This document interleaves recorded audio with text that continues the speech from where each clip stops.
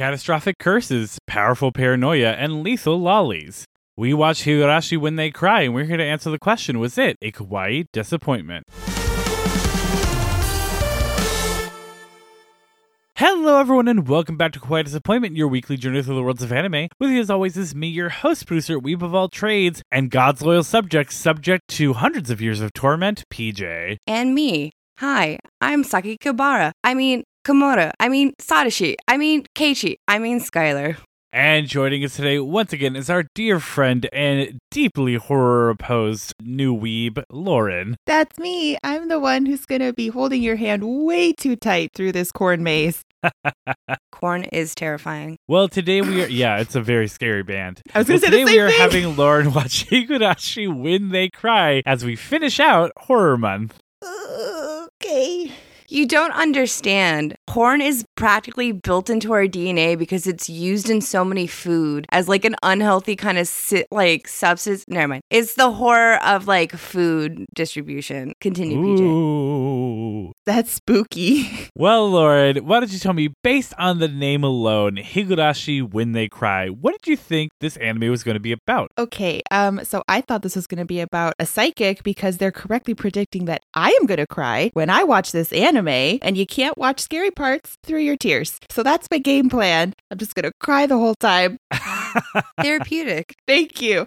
No, but I did go with a psychic vibe because I was like, that's the first thing I thought of. Might as well stick with it. So I think it's about psychics who can sense when people are going to be in distress or like when they're going to cry, if you will. I don't know if they're the ones who sense people are going to be in distress and then they make those events happen because this is horror month, or if it's like a band of renegades who are trying to make people not cry from all the horrors in their lives. So it could go either way. Well, once you saw the poster, did your thoughts change? I definitely went for this is a group of people who are trying to prevent sadness and dismay from happening in people's lives. That's where I leaned towards. Well, let's see what role each of these people play in this plot to stop sadness. So why don't you tell me about this girl with the green hair? She's clearly the leader of the group. She's extremely confident. She has her shit together. She's the one responsible for training the new recruits to this little group, and she totally ships the girl with red hair and the little boy behind her. Like 100%. She's into this. Well, tell me about the redhead then. The redhead, she is super, super into the boy. She's the green hair girl's second in command. She's very bubbly. She's very happy. She is the sunshine of the group. She's the one who like probably was one of the ringleaders with the green haired girl be like, hey, we should do this. People don't deserve sadness because she's so happy all the time. And the boy in the center? That's our smart boy. He's also super into the ginger girl. Listen, this is the first time I got the vibes of like these people are like into each other just from a poster. This is happening. They're definitely Ross and Racheling it though. Like, will they, won't they? He's very practical. He's very laid back. He's the brains of the group. He probably helps them track down the people who are going to be sad. Okay. And then this blonde girl? That is the redhead girl's sister. She's just excited to be here because she's at that age where the most important thing in life is which princess you get to play in your game of imagination. She's very lighthearted, very sweet. She's probably emotional. I get the vibe that she might cry a lot. So maybe they have to also deal with the inner turmoil from their group within. The crying was coming from inside the group. The whole time. Oh my God. What a twist. And then finally, this blue-haired girl. She is the quiet, shy one who really comes alive only to like her group of friends, which is this group of people. I get the feeling that she becomes like the goth girl in high school, but she always has this group that she can fall back on and she can like be herself with, and they can help her evolve into the human she eventually becomes. I don't like how specifically you called out human. The human she eventually becomes. I don't know. I didn't want to assume she stayed a girl the whole time if that's not her vibe. That's inclusive. I like That's inclusive in like the creepiest way possible. I'm catching this horror vibe month. It's like if someone were to come out to you as trans and you were all, and your response was like, well, we are all but sacks of flesh. What gender we ascribe to ourselves is merely a construct of this feeble mind we are pertain to. Technically. You'd be right, and you'd be very inclusive, but damn, would you be creepy. That was a spot-on impression of me. I was like, wow, is that what I sound like? Hello, it is I, Lauren. It's way better than the one he does with me, so. Oh, that's a hot take. I've not heard PJ's impression of Skylar. I don't make a purposeful impression of Skylar. I just make a very annoying impression of Skylar. I'm Skylar. That's kind of what I go for half the time. That's the vibe.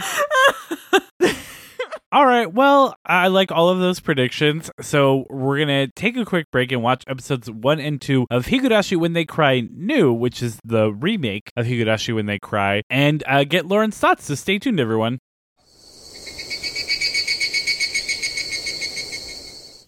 All right, we're back. We had Lauren watch episodes 1 and 2 of Higurashi When They Cry New. Lauren, tell me, what did you think? I am so creeped out. I have no idea what's happening in this little town. I'm so uncomfortable. What made you so uncomfortable? Oh my God, the vibes. All of it was so off. As someone who has seen a lot of this series and the original, these vibes were so... I was like, when is this going to get scary? How dare you? I was scared literally the entire time. We were watching it together, Lauren, and I was like, I bet Lauren is so stressed out right now. Nothing's happening, but like she's going to be so stressed. I was guess right. I'm glad Skylar's right. I was scared. I was so high-key stressed the entire time. All right. Well, I don't see why, but let's get through some housekeeping and figure out why maybe you would have been scared. This is disrespect all around. All right, well, Higurashi When They Cry is based on a video game series by Seventh Expansion that released on multiple platforms from 2002 to 2019. The games are light visual novels, though there are some spin-offs that are different genres. Light visual novels means they're mostly story with some choices you make along the way to determine the final outcome.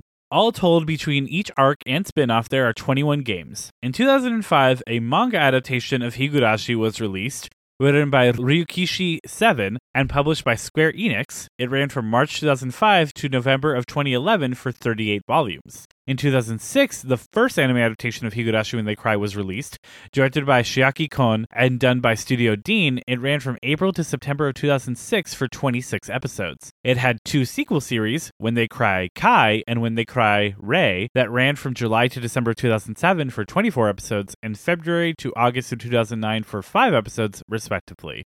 There are also 3 OVAs, a live-action film released in 2009, a live-action drama that aired in 2016 for 10 episodes, and a 17-volume novel series also written by Ryukishi 7. Finally, we get to the remake anime Higurashi When They Cry Go, or New, which aired from October 2020 to March of 2021 for 24 episodes and was directed by Keiichiro Kawaguchi for Studio Passion. Keiichiro and Passion would also work on the sequel series When They Cry Sotsu, which aired from July to September of 2021 for 15 episodes, so very recently just ended.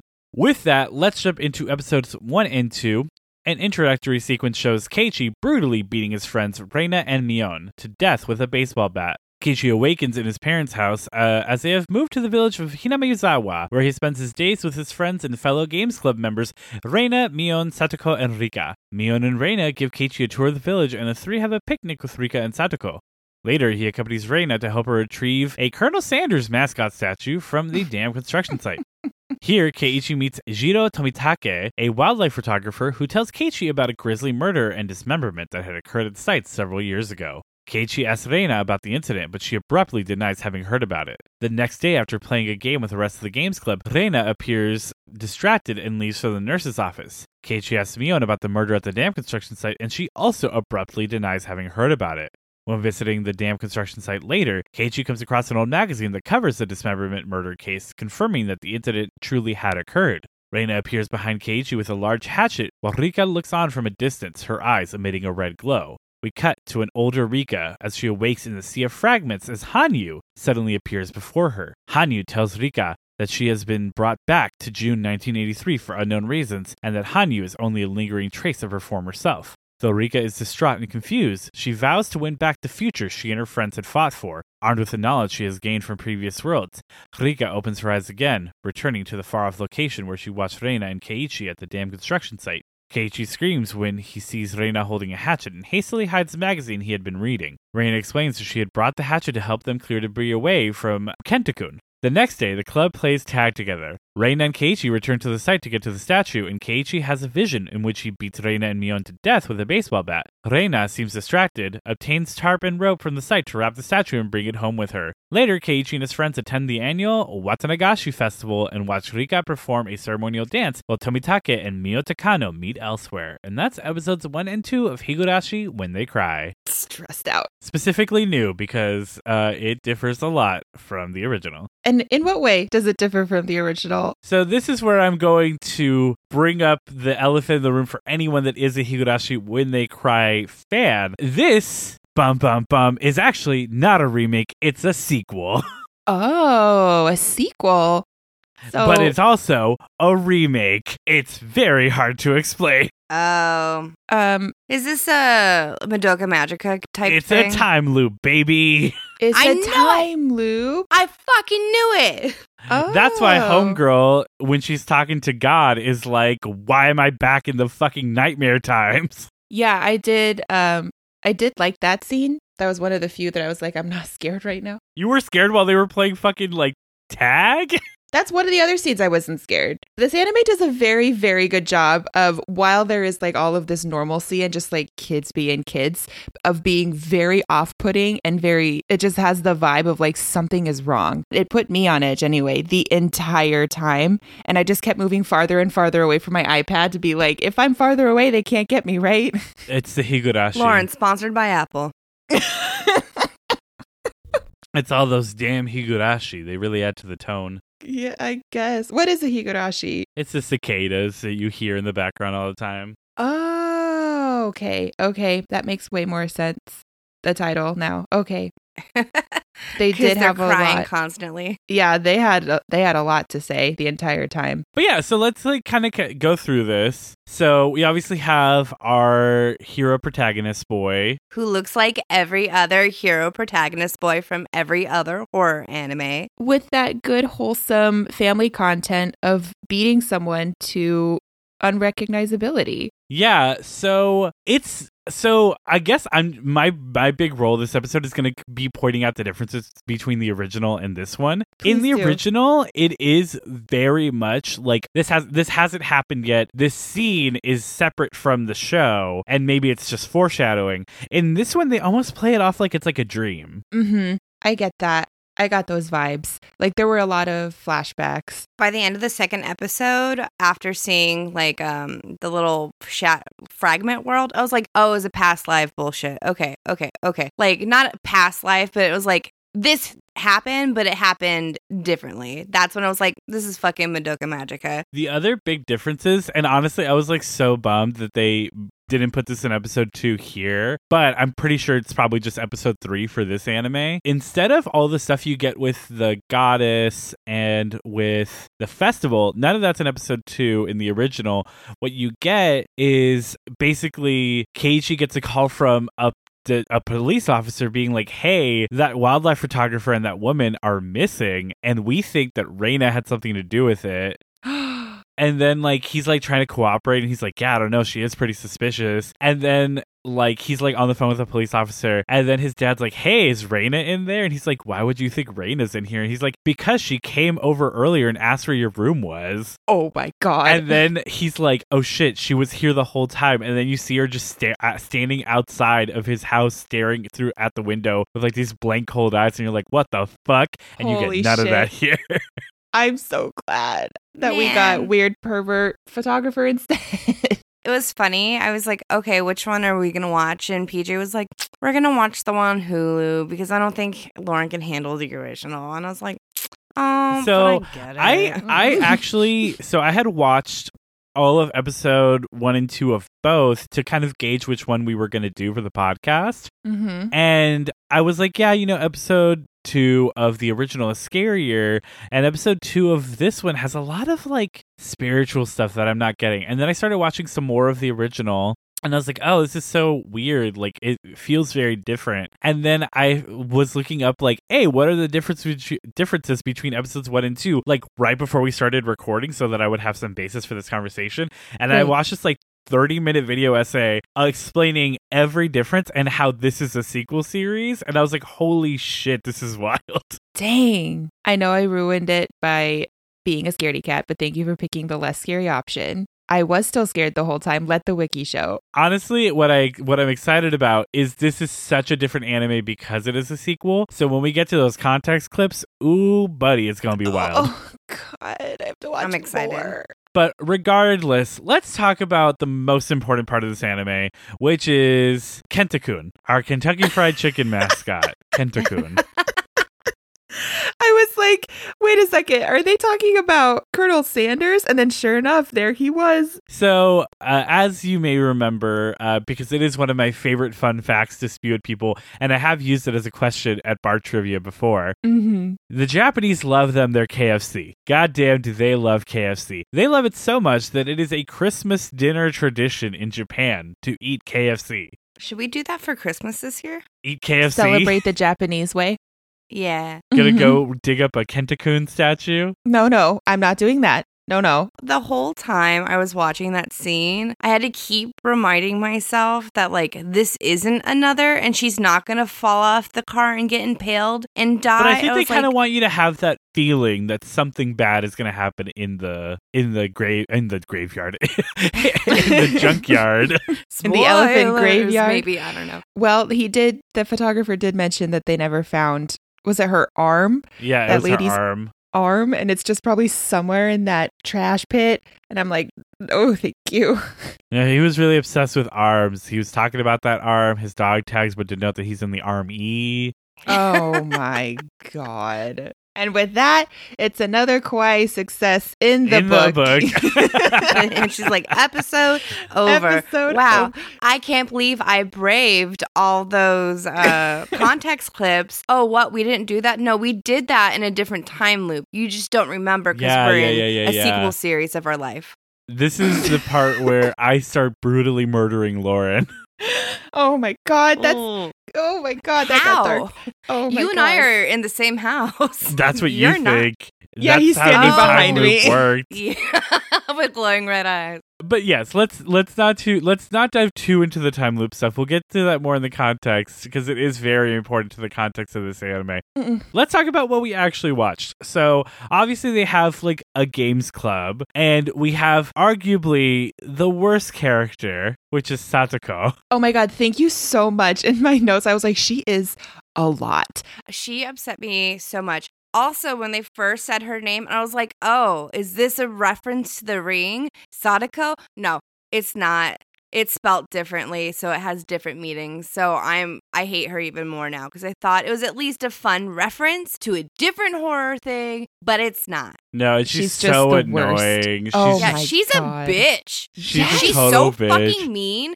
And when her and Keiichi were fucking eating all the food, I was like, great. Glad you guys are getting all the fucking food, bitches. I was so mad. But I will say Satoko has like a very unique kind of outlook in this world. So Satoko is arguably the most immature of the group. I would agree. And so, but I mean, like, I think Satoko would be annoying anyways, but I think Satoko becomes more annoying because all of her friends are older than her. I think she's around the same age as Rika, right? So, she's the same age as Rika, yes, but not as the rest of them. So, PJ, counter argument. All your friends are older than you by several years, and you're not fucking annoying. I mean, that's debatable. No, I'm kidding. I'm kidding. I met you while you were in high school and I was in college, and you weren't fucking annoying then either. That's debatable. That's why. No. Okay, so look, all I'm gonna say is she's just very desperate for attention. She wants to be like kind of seen as important in the group, and I think she feels like the only way to do that is to be like better than everyone. And like, I don't know, I feel like it's a very like interesting take on like that kind of energy. Yeah, I guess that's true. I did enjoy her ingenuity with her traps. And all how of the she traps were good, yeah. Yeah, and I enjoyed her and Keiichi being so competitive with each other, but she would always just like take it to the next level and like be so mean about how she was so much better and so much smarter than everyone else. Now it's like, get out of here. I literally was thinking, wow, can't wait for her to die. Is she the one that gets bloodily dismembered? That's fine. No, it's No. not. Well, maybe. Who knows? This isn't a spoiler. This is a horror anime, and you see a death. You see 2 deaths right up top. If you look up all deaths from just the first season, Higurashi When They Cry Go, it's like an 18-minute video. Oh my God. Why is everyone dying? It's wild. Oh my God. Is it the cicadas? Is it It's the the Higurashi? cicadas. Yeah. No, they're crying because people are dying, They're crying probably. 'cause Or they're are stuck they in people's crying throats. and their song gets inside you and then you die because you're going crazy? Their cry is just like a bloodless time spell. Yes. I don't know. I haven't watched the rest of this anime. So I guess important questions to ask here. So you, with episodes 1 and 2, see a version of reality where Keiichi brutally murders Reina, but you also see a lot of hints that maybe Reina is trying to kill Keiichi. So what do you feel is happening? I thought it played into each other. Well, explain your theory. That's fair. So oh, that's not enough for you?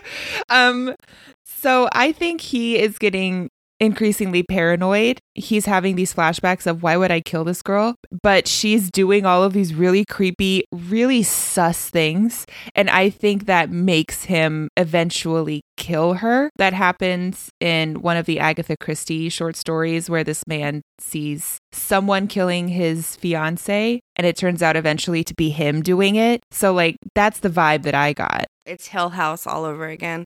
Oh yeah, Sure. breakneck lady or whatever the fuck her name Yeah. is. The breakdance lady. Boom ba doom. It's just like Step Up 3. Step Up 3, Haunted Hill House.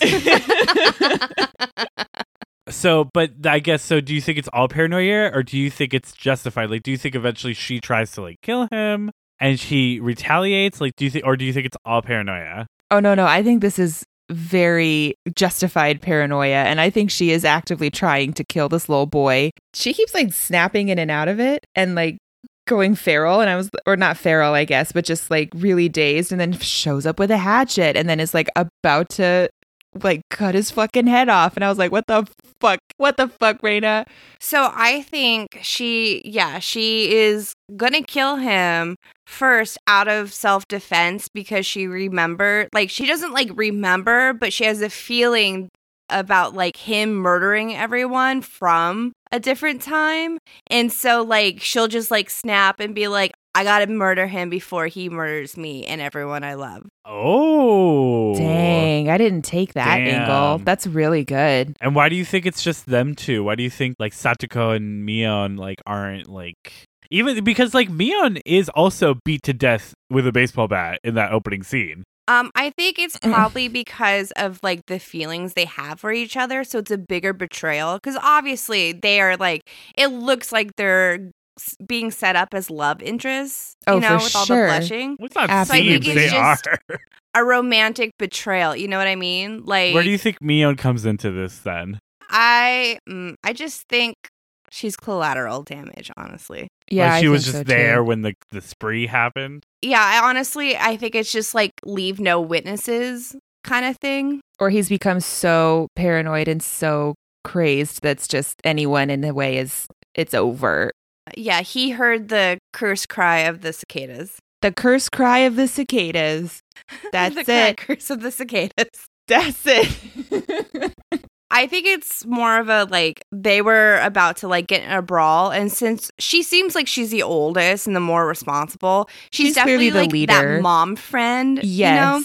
And she's like, "Oh no, like don't kill, blah blah blah." And he's like, "I'm Out of my way. fair gay." Gonna do it again. Oh God. And he might have. He maybe they're in a time loop where he has done this over and over and Yeah. over again. You know what has happened over and over again? Uh-oh. Reina keeps collecting fast food mascot statues. She does, Yes, including a red mailbox. good for Like, her. I Good love this for her. Everyone has to have a hobby, and hers is collecting fast food mascots. the like juxtaposition in this anime is so funny to me, like, because you get that like intense, like brutal murder scene right up top, and then it just goes into like it's this very slice of life heist, like integrated school anime. Yeah. And like Reina is such a sweetheart, and like everyone's so adorable. They and they keep all fawning over how cute Rika is, and she absolutely is. Yeah, no, it's very juxtaposed with the slice of life. These kids are just being kids, and they're all adorable except for Satoko, and then immediately flipping the switch and being like, we went up against the government because they wanted to demolish us, and we eventually won. And he was like, oh, cool, that's awesome. Was anyone like hurt in the scuffle? She's like, absolutely not. And I went, oh my god. No. Yeah, they keep doing that like close up on the mouth, and they're like, no. It is shut up. Oh my god. Leave me alone.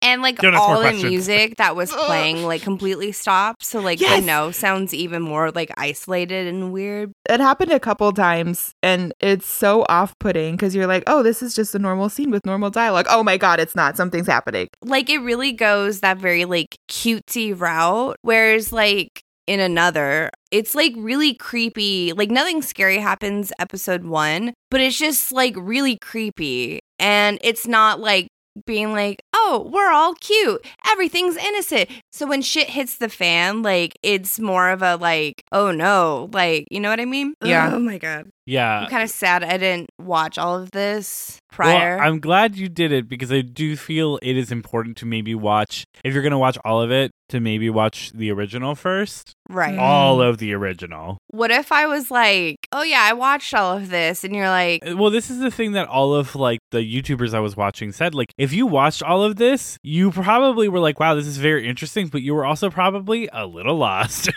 Because there's a lot of reference to the original. And like when stuff happens, a lot of times it is very like, oh, well, that's just a reference to when this happened in the original. But like to you as a new viewer, you're just like, well, this is just happening, you know?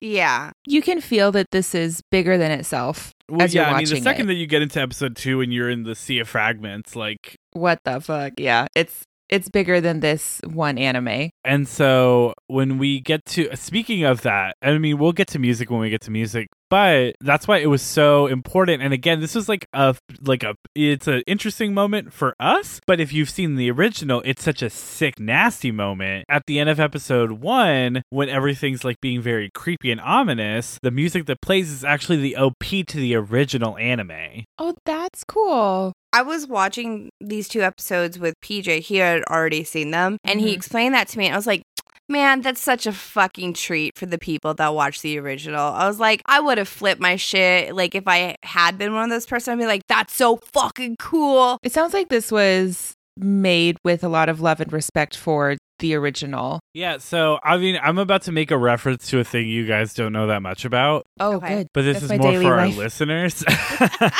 So recently, there was a game that came out, which was Final Fantasy VII Remake. It was marketed as a remake to Final Fantasy VII, a game that came out, in the early 2000s.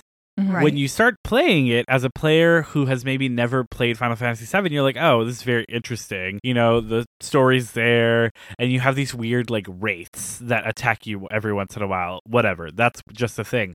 What you don't get is very similar to this, is that just how this is called Higurashi When They Cry New, and people are like, oh, because it's a remake. Same thing with Final Fantasy VII Remake. It's called Final Fantasy VII Remake, and people are like, oh, because they wanted to note that it's a remake. But no, that title is important to the plot.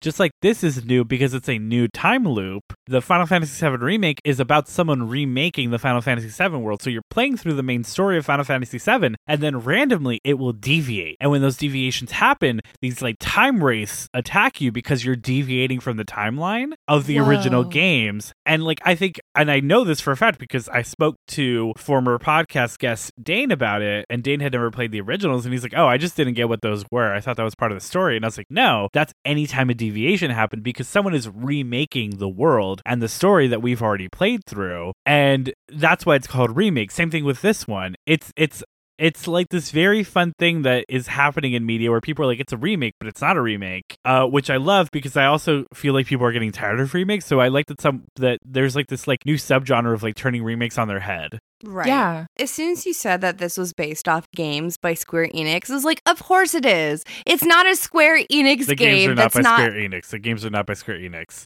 Wait, you I said the Square... manga was published by Square Enix. Square Enix was involved in some way. I was like, of course it was. You couldn't have an overcomplicated, hard to follow story without it being Square Enix. Look at you, Kingdom Hearts.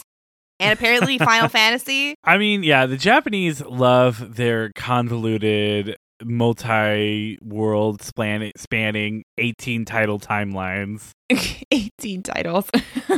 It's true though. I mean, like the Final Fantasy games, a lot of Square Enix products, and obviously we get to do this is very like that, but it's very big over there to have like these huge spanning worlds, kind of like we have in things like Game of Thrones or whatever, but their versions are just so like intense and wild, and this second season actually happens in between season 3 and season 1 somehow, and like this character is dead in this one, but it's actually because it's an alternate timeline version of the character from the remake show, and it's like all this stuff, Someday, when you have a lot of time to kill, let me talk at you about Kingdom Hearts, the timeline for it, and you'll understand.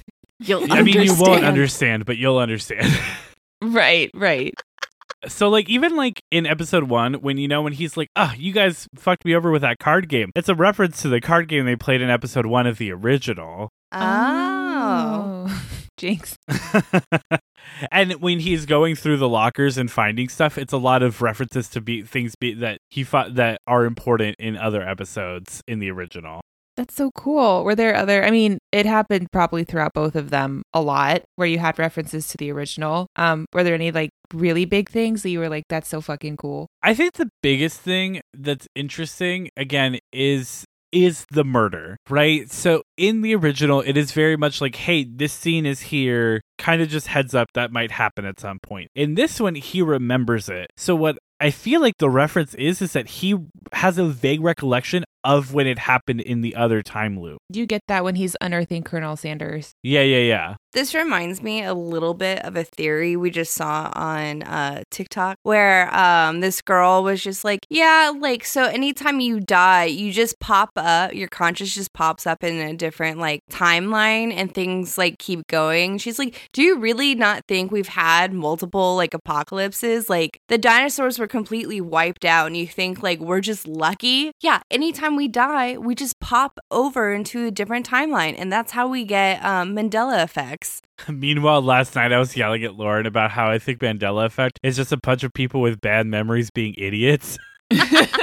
He was actually. He actually this was is like just talking legit about last that.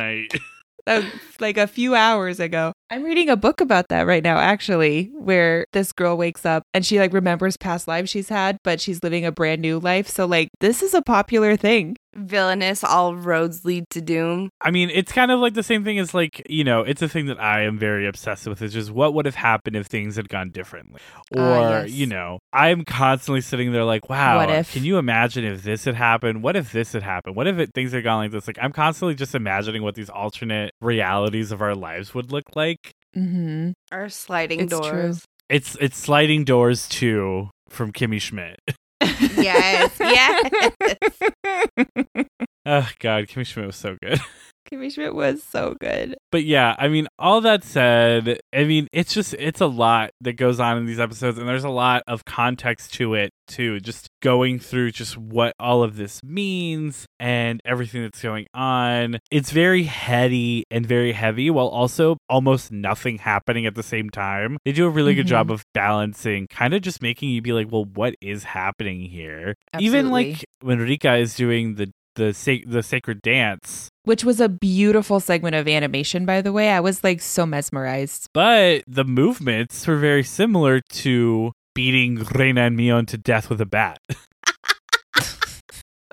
I know. It's all It was just a interpretive. nice dance. But I figured some foreshadowing when they were at the festival, because the kids were like, oh yeah, we're going to have plenty of time to hang out, but like Rika's going to play an important part in the end. I was like, Sure shit is. Yeah, it's She's a very human commonly sacrifice. established that in the original, Rika is the secret protagonist. Yeah. Okay, yeah, I see that. Yeah, I figured she was when she was the chosen one to go back to this timeline and like fix it or like So make it it's like different. not even chosen. Like that's just her lot in life. Is it because she is a priestess of this goddess is the one that's aware of what's happening? Mhm. Got it. Okay. All that said, though, I feel like we've kind of gone through the gamut here. Let's talk about the music of Higurashi When They Cry. Mm-hmm. Obviously, we had the original OP that played. That original OP was Higurashi no Naku Koro ni by Eiko Shimamiya.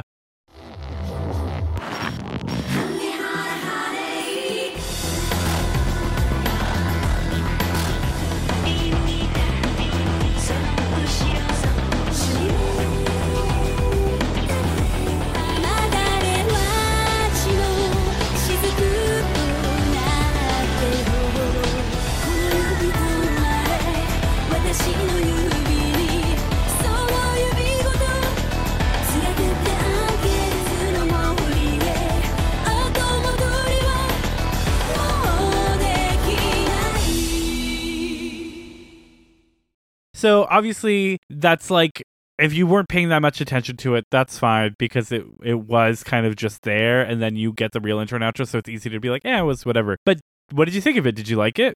I did. I thought it was really pretty and very ethereal. No, I loved it. I was just like, oh, this is great. I thought it was going to be the outro song. And PJ was like, yeah, this is the original OP. And I was like, fuck, that's sick. And it's really good. I got really like excited about it. Yeah, I was very excited because I had watched the original first because I was like very determined to do the original. And then when I watched the remake, I was like, oh, wait, no, this is just as viable. But because I'd watched the original, when it came up in this, I was like, ooh, the OP.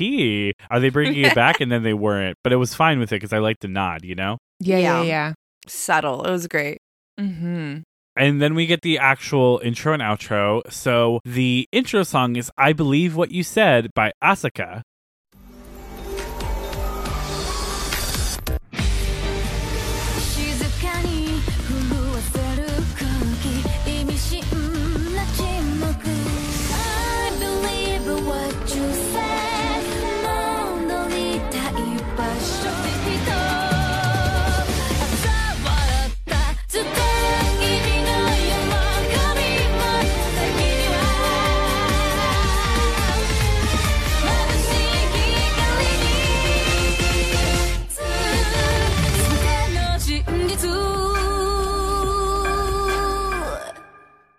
Lauren, what do you think of that? Very disorienting and a little off-putting, kind of like, I know you guys might not know this reference, but the beginning of Wicked, the first like chords of the opening song are just a little bit off to like put you on edge and to make you realize you're not going to see something that's really like cohesive and it's supposed to be different. And I got the same vibes for this song. And now, is that because of just the song or because it's paired with the visuals? I mean, it kept me on the edge of my seat the entire time with the visuals, but I thought even some of like the chords and like the progression and like, I was like, this isn't your typical song. Like there's something about the way they built it that is meant, I think, to keep you on your toes. I mean, yeah, I really like this intro, but it is very like, you know, not despondent. That's not the word, but it's very like disparate. Disparate. That's the word. Disorienting? No, disparate. Like each part is very separate from itself, and like it's very disorienting. It's a lot of disses, but I'm not dissing this song because I think it's really good, and the visuals are very engaging. Right. Oh God, I liked it a lot. I feel like sometimes like horror music is very not great. Like a lot of OPs, like I wasn't a huge fan of like Corpse Party OP, and the another one really took a long time to grow on me. But right out of the gate, I was like, this is great. I immediately put it on my anime playlist, and it's just a fun song. It's just it's a fun song, and I really liked it. And then I think the visuals were like really sick. It was very like kind of like snuff film, like with the graininess and stuff, and I was like, this is a good time. Yeah, I agree. All right, well then let's talk about the outro song, which is God Syndrome by Ayane.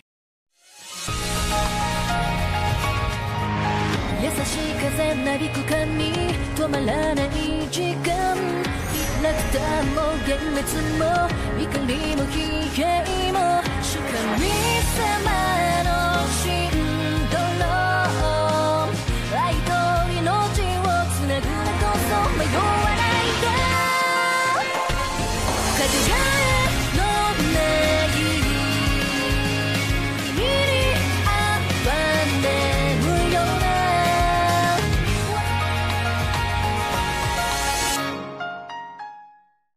Lauren, what did you think of that one? I'm glad it was more of a come down than the intro because I was very stressed out the entire time. So I was like, at least I have this to like kind of calm me down. And then the visuals hit and I was like, this is not a good time. The visuals start off so calm and relaxing, and then quickly they transition into that like oil on canvas look, and it starts being like weird things that, you know, like you start seeing like everyone's like very broken home life and like these terrible things just happening societally for these people, and then it obviously ends with that like very strikingly painted vision of him murdering everyone. Yes. Right. But the song, wonderful, Song was delightful, great. soft and melodic in a very sweet way. I agree. When I closed my eyes listening to it again, I was like, I do enjoy this song when I don't have these very despondent visuals in front of me. You know, when it started, I was like, yeah, that's the formula. Great. So glad. Calm us down. And the visuals started. I was like, finally, some good fucking food. Like, I was Gordon like, this Ramsay. is what I'm here for. Oh my God. So then let's do our segment then. What modern or contemporary artists do you think would have done a good job with these anime intros and outros? And we'll kick it off with, I believe, what you said. Lauren, who do you think would have done a good job with that? I have choices this week. That's all I'm going to Ooh. say. I just have choices. So for the intro, I kept getting the same vocal similarities between the intro and the outro. So for the intro, I picked Lady Gaga. Okay. Okay, I can see it. There's a lot of the different chord progressions. I think she could handle the intensity and the I softness. think she could do it. I don't think she would do it. Yeah, that's Is fair. this a Gwen Stefani gun to the head? Once again, the return of the segment we introduced in another, which is what modern or contemporary artists would do these anime intros and outros if you put a gun to their head. And this week is Lady Gaga. Well, there you go. That's who I picked. So you guys give me the better options. I'm gonna go with a cheap answer, but it's the right answer to me. And I mean, so who would do this? Who would write this song is Darren Smith, songster of Repo the Genetic Opera. Oh my God. Yeah. Yes, I see that. Who performed the song? Who would Yeah, I was perform gonna this say- song? You would think I would go Sierra. I'm gonna go Alexa. Oh my Alexa Vega? God. Yeah. Yes. Huh. She Okay. would. She would too. This slaps. I would listen to this. Yeah, I'm gonna go, Darren writing for Alexa via Repo the Genetic Opera. What about you, Sky? I went with a gothic metal band called Nemesis. I think her voice really matches up to it. And of course, it's gothic. Well, it's not gothic. They start out as gothic metal, but they've really transformed to gothic alt rock. And so the alt rock is the part that I would equate this to. Yeah, I always hate to see that Absolutely. transition from metal to alt rock. R.I.P. in peace. In peace. Honestly, both are really good. I was bouncing between their like early stuff and their old stuff, and it was really good. I liked both. That's good. Let's move on to that outro song then, which is God Syndrome. Lauren, who did you pick for that? I was just gonna say, I chose Pink. Pink's not bad. I feel like Pink's voice is like too rough for this. For the sweet melody of it. Yeah. But like I think Pink in like 2011 could have done this. I think she could have. There's a lot of her ballads that I really like, and they make me feel things. So they make me feel an emotion. Well, what about you, Sky? This sounds so similar to someone, and I just didn't have enough time to figure out who exactly it sounds like, and it was very upsetting. And I just went with like Michelle Branch. Michelle but, like, Branch was on my list for sure. Okay. because I feel like it has that, early 2000s, like, coffee shop ballad vibe to it. Also, though, so I think Michelle Branch is a great choice. So I don't think you should feel bad for picking it. No, not at all. You want to hear something super weird about who my brain originally went with before I tell you who I actually went with? Yes. When it very first started, I was like, you know who this fucking sounds exactly like? Shakira. What? You thought Shakira? Like the instrumental part? Well, no. Like the very beginning, the singing, the vibe, everything reminded me of the before the hype part of Try Everything from Zootopia. Oh. Okay. But the second it didn't go into a crescendo, I was like, okay, so it's not Shakira. And I went with Anna Nalick, singer of Breathe 2 a.m. Oh, yeah. I like that. Yeah. No. I see it. I like it. That's a good answer. Skylar's just mad because she can't remember it's like when we had, I forget what episode we did, but me and Skylar are just mad that we couldn't remember who we actually wished we could say. Oh, was that when I was with you where you got your Spotify playlist? Yes. And you know what? I got my entire Spotify history sent to me finally. And geez Louise, have I listened to a lot of music in my life. It will take me weeks of research to dig through this and find the song. Do you even remember what anime it was from? What anime we were doing? No. I barely remember. Was it Moriarty? Or was it? Oh no! It was It Invaded, the outro. Yes. Yes, because it was that from the other side song. Yeah. Yes, and you were like, there is an artist out there who's perfect for this, and I can't remember who it is. Yeah. And Skylar was like, yes, I've heard them too, but I don't know who it is. Yeah, no, I've got my entire Spotify history in my inbox. And I opened it and I was like, this is gonna literally take so long to see, just like to sift through. But we'll get there someday. We'll get another update on this. But until we get that update, that is the end of our music segment today. Phenomenal choices Lauren's all around. been like dragging out the music segment so we don't have to go into the context clips. Oh, look, we're all of a sudden done. Yeah. Oh, phenomenal great. choices all around. You'll love to see it. And we're going to love to see, maybe Lauren, some additional context for Higurashi When They Cry New. So stay tuned, everyone, when we come back with Lauren's final thoughts and final fears.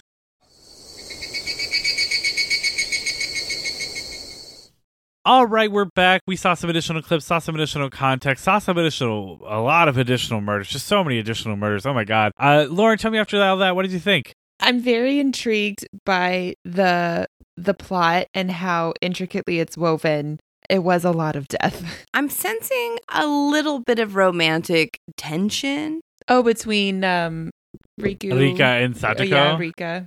You know what? Yeah, it's it's very played, like very intense friendship, but like the level that it's going at, it's like, no, this is more than that. It reminds me of Jennifer's Body a little bit, like Needy and Jennifer's kind of relationship. Yeah, this is very Jennifer's Body in that, like, oh, like you're moving kind of on without me thing. Yes. But that like unrequited lesbian tension. Yeah. Like, okay, so it's definitely not like the most violent that we've seen, but like, are you sure? Do you remember that second clip I showed you that I literally had to tell Laura to stop watching for? I closed my eyes the entire time. I just feel like nothing will compare to evisceration scene and being dragged. Oh, well, yes. Okay, nothing will ever be as gruesome as Corpse Party. It's called Corpse Party. I feel like, because even people like talk about how that's one of the most violent animes, and I feel like not really, because a lot of their deaths were actually like censored. Like, yes, it was pretty violent and you saw some of it, but a lot of it was censored. Whereas this, like, there was a lot of like nose crunching, which I can't do very well. You know, the amount of bulged out eyes I saw in these clips, wild. That's why I had you watch the clip. I was like, watch how intensely they animate people's heads being bashed in. Honestly, anytime, like, after seeing all the nose punching, I was just like, thank God it's the top of the head and not the front of the head. Like, eyes, I mean, before the eyes popped out, they're already dead, so that's fine. But when you're getting punched to the nose, you're still alive for that. Skylar hates her nose, by the way. Hates her nose being touched, by the way. Oh, really? Yeah. I literally stopped being friends with someone who like lightly like hit me in the nose. Pro tip, anyone out there, don't touch Skylar's nose. I will like punch you in the fucking throat and never speak to you again. Well, all right. Well, after all of that, tell me, Lauren, did you end up with a favorite character? I did. It's the obvious choice, but Rika. It's Rika, right? Yeah. Rika is best girl and also most tortured girl. Poor thing. Poor thing. Poor thing's the only one that knows what's going on. She does. And I mean, it kind of leads you to believe this is going to be about Reina and Keiichi, but yeah, no, Reina is best girl. Yeah, and I mean, Rika is kind of, again, like what we talked about, it's kind of like the silent protagonist of the first one. Mm-hmm. And like, it kind of comes up, like, I think the story will always make you think it's like a Reina and Keiichi story, but it's always going to be a Rika story. Mm-hmm. Mm-hmm. I'm glad that my initial instincts of Satoko were fucking accurate. Yes. Fuck that bitch. Ugh, Fuck the that worst. bitch. Wait, but I didn't ask you who your least favorite character is. I said, who's your favorite character? Colonel Sanders, obviously. Obviously. Do Oh you my mean God. Kenta-kun, you culturally insensitive I know. monster? I'm sorry. How did I couldn't not think of remember. Kenta-kun? Our new Christmas tradition. Lauren, There you you gonna get go. some KFC with us? I'll get some KFC. Oh, Oh, God. Yes. We'll have a traditional Japanese Christmas. no, it's definitely, is her name Rika? Rika. Rika. Yeah. It's definitely Rika. During the, like, that confrontation where it's just, like, her getting her shit rocked, like, she comes back and, like, with a deeper voice and it's just, like, so fucking powerful. And I'm just like, yes, get it. Get it, girl. Yeah. Obviously, no really other choice. The other characters are cool and fine, but Rika is best girl. Tell me then, we have your thoughts, your favorite character, and I mean, there's really only one thing left to do. So I am actually here to let you know that not only was this episode a remake / sequel, this reality that we're in right now is a sequel / remake. We've done all of this before. You might just not remember. And the only way to break us out of the time loop is for us to get the one most important question answered. And that question is, to get us out of this time loop once and for all, Lauren, will you keep watching Higurashi When They Cry? Okay, listen. I'm very intrigued by the story and the characters. I might have to read what happens because I do want to find out what happens. I don't know if I could handle it horror story wise. You could just have PJ do what he did for me. Yeah, I'll just relay the entire plot to you. That is totally fine because I'm very intrigued. I do want to know how it all comes together. I could not handle the level of everything that's going on. So then, I mean, I can't imagine we could call that a full kawaii success, but it also isn't a kawaii disappointment. No. So we are going to call this a kawaii desume. Our newest ranking introduced here today, the kawaii desume, reserved for anime that maybe aren't a true disappointment, but we will not continue to watch. And we will crown Higurashi When They Cry an unfortunate kawaii desume, because I feel, obviously, you are very intrigued. You just can't handle the horror. I And can't. obviously, I thank you deeply and truly for coming on very last minute. I asked you to do this episode last night Yeah. and subjected you to this, so I appreciate you. Of course. But regardless, we'll consider that our first kawaii desume in the book. But I still think this was a very intriguing time and clearly a very captivating story. And that's not where the story ends, though. Is there an MV for that? AMV, anime music videos. Is there an AMV for that? All right, Lauren, you know the rules. Why don't you give me a song and artist, and also Skylar, for Higurashi When They Cry? So I went for a song that I think is equally as creepy as the first two episodes that I saw before I saw all the context and all of the murder. I went with Secret by the Pierces. I don't know that song. Yes, you do. I do? You do. I think everybody does. I'm going to play it right now, and you will be like, oh yeah, I know this song. Oh, The gossip or the Pretty Little the Liars. dead. Yeah, I was like dead Gossip Girl. Dead Gossip Girl. Pretty Little Liars, yeah. While it is in a horror anime compilation AMV, we will still count that as an AMV for Secret by the Pierces to Higurashi When They Cry, though it is also an AMV for Elfen Lied, Another, and Miraniki. Should I get the 1.5 points?